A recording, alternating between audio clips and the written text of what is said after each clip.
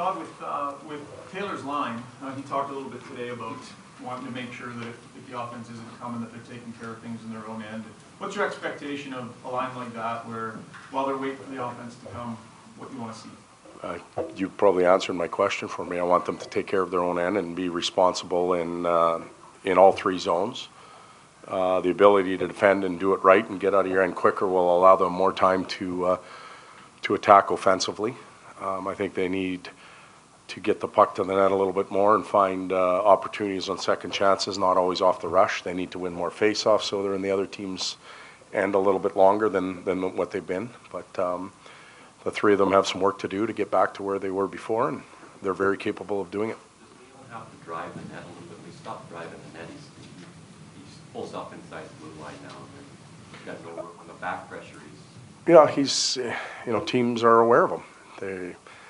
They didn't know Leon in early November. Teams are aware of him. They know that he likes to make certain plays in certain areas, and gaps are good. Back pressure is strong. Particularly this team we're going to play tonight. They made the decision at some point to really commit their high-end players, everybody in their lineup, to checking, and they check to win. And in my opinion, they're one of the best teams, if not the best team in the league right now. Todd, I know you've probably answered this a million times, but we haven't seen Connor McDavid yet.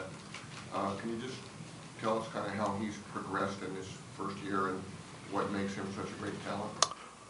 Well, his progression come to camp with a lot of pressure and the spotlight on him. Start out a little bit slow, trying to figure out where he fits and how he belongs. Gave himself permission to really get going, and then got hurt quickly. Frustrating rehab for longer than he would have liked and all of us would have liked. Came back healthy and has been a very good player for us since. What makes him good? There's so many tools in his toolbox. There's the obvious speed, but he's got quick hands and quick reads. He can strip pucks and get going the other way. Makes other people around him better with his vision. But he's still 19. He's still learning the league. He's still learning to fight through matchups. He's still learning what to do in the face-off circle. And there's a big load on him right now, and he's handling it quite well. Todd, you talked about matchups. The Ducks have Kessler. He wins a lot of draws, and they make no bones about the fact that they want him against a guy like McDavid. Yep. How hard do you work to avoid that matchup? In some sense, this may sound strange. I don't mind some of our young players playing against that. That's part of our evolution. That's part of our ability for players to get through that. Based on where we are in scheduling, standings, that type of stuff, it's not a bad thing. They learn what it's going to feel like sometimes in the playoffs. And often when you're at home and Kessler wins a face-off, he gets off, it's easier to get your match on the road than it is at home because you can change real quick and get your guys out there. So Leon, Connor, those type of players playing against the Kessler, playing against Jonathan Toews, Ansi Kopitar, it's good experience for them. At this time of the year.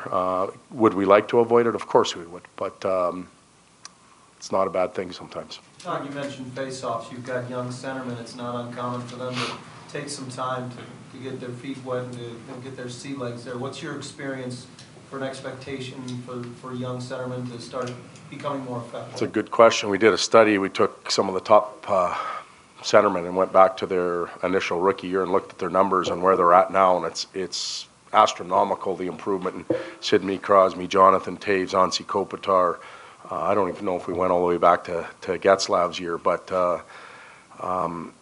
were all in that low 40s, and as they get stronger, smarter, more crafty, and believe it or not, have a better relationship as a veteran centerman with the linesman, things tend to go your way a little bit. So we've got a 19 and a 20-year-old in there that are still building those relationships with linesmen, and we think they'll improve as time goes on for all of those reasons. Going back to Taylor and his struggles, as a coach, do you kind of just let him try and work through it himself, or do you guys look at? No, we work with him.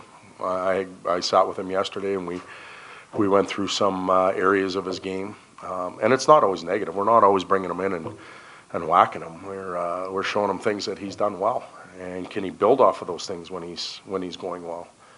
I think every player has a foundation. When they're going well, they feel good because these things are happening. And how do you make those things happen? Because they're going to occur before the goal. they're going to occur before the assist. And you've got to make those things happen. So reviewed what he does well and what that line does well. It's a matter of getting them up and running again. What have you seen, what is the difference there? Is it just the puck's not going in for them, or they do little things? Well, we're talking about the three of them now, or one? Yeah, and I'd like to talk about the three, because I think the three it's all interaction with the three. I think that they're more of a rush line before they were a good cycle line. They would damage and attack off the rush, but they kept plays alive, and they were able to get the second chances and sustain attack, and that's not happening as much for them right now. So they need to do a better job of that. Potentially, we still have that flu bug going through, so we've got forward that didn't skate today that's not feeling real well, so we'll see. Anton could get his opportunity. What do you need to see from Anton if he gets What? in? A confident game. I sat with Anton and we talked about his year. Told he was a slow starter. He had a great training camp. Came out of the training camp, we put him in situations where we thought he could succeed. As high as the third line center on the power play, things didn't happen for him. Okay, so now let's become a good penalty killer. Accepted that role, but there's still more there.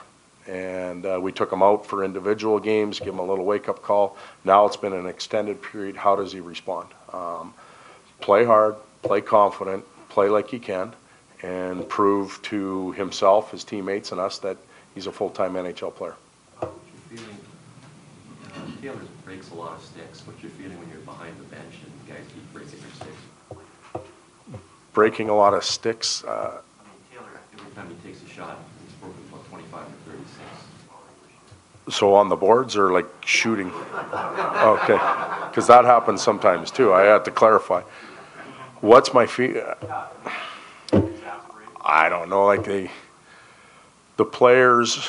I wonder if it happens in baseball with bats or I don't know what other sports. Tennis rackets. Like they're so fine tuning things now that the companies are making them thin, lighter, flex this, flex that.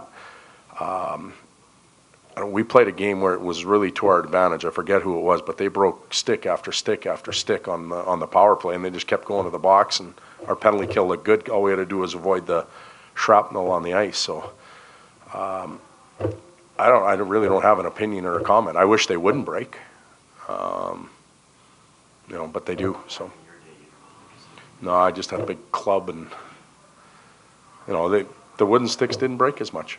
But I'm sure the shots weren't as. I don't know if Shea Weber would have a 108-mile-an-hour shot with that old piece of pine or whatever we used, oak, back in the day. How do you feel about the other kind of broken sticks? The frustration breaks and It happens. Yep. Need to ask the old goalies in here if they like the old sticks or the new sticks. I wasn't around for the Smart, you got out in time. Just the challenge of facing Getzlaf and Perry split up as opposed to, and I apologize if this was. No, that's okay. As opposed to those two guys together. Well, I think that they're both tremendous players, and they play well together. They play well apart. Their team has obviously really made a move and move forward, and I think they've been a big part of it, but it's been the group as a whole. So 0 in on 10 or 0 in on Getzlaf, somebody else is going to make you pay right now. So we have to play against that team as a whole. Raquel, I think, has made a huge stride in his game, the ability to take more minutes on and be offensively effective. It allows them to do that, and he's picked right up where maybe you take Getzlaf away. He's been able to do that for them. So they're dynamic in all 3-4 lines. Todd, for your defenseman, what do you see as the best way to contend with Anaheim's cycle game when they get in your end? Play in their end, if it's that easy, but it's not. They're big, strong.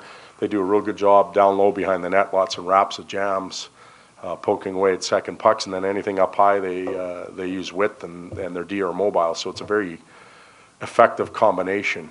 Their D are able to get pucks to the net a lot, and that starts the cycle. So positioning, breaking out clean. I think most teams right now that are having success are coming out of their end like that. Teams that are struggling a little bit are spending too much time in their zone. Anaheim comes out of their end pretty good right now.